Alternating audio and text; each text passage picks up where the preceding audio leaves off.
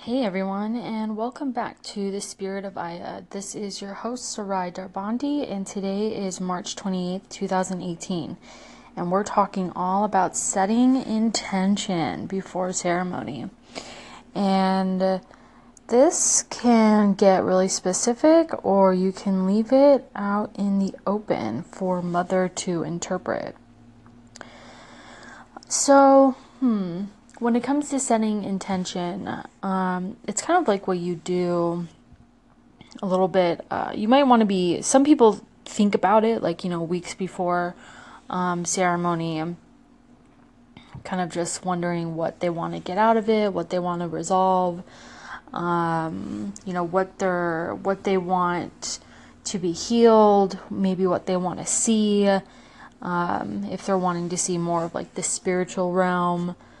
All of these things. So kind of just taking into account or taking inventory of what this journey is going to be about.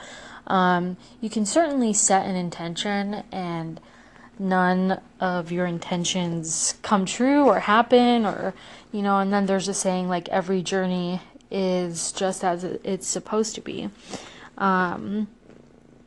And you can also not set an intention and then somehow subconsciously, you're like, wow, I was thinking about that, but I kind of just didn't,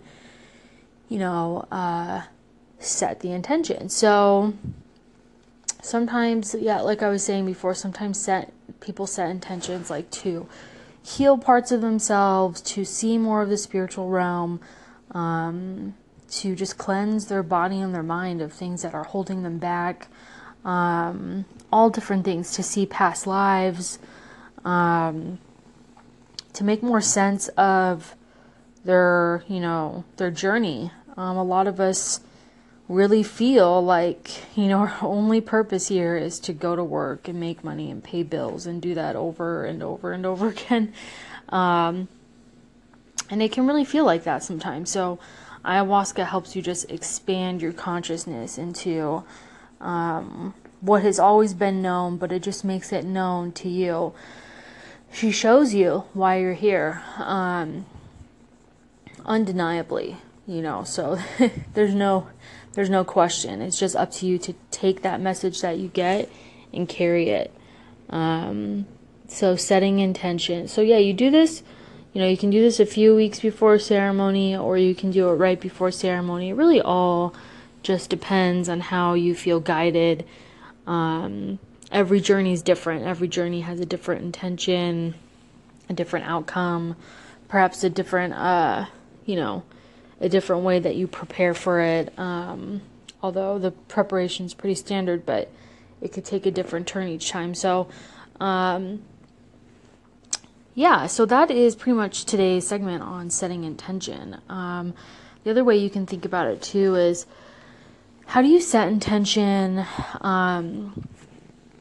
in your everyday life? And like sometimes we set intentions and they don't turn out the way we want them to, and sometimes, the most unexpected things in the world happen to us. So just something to think about.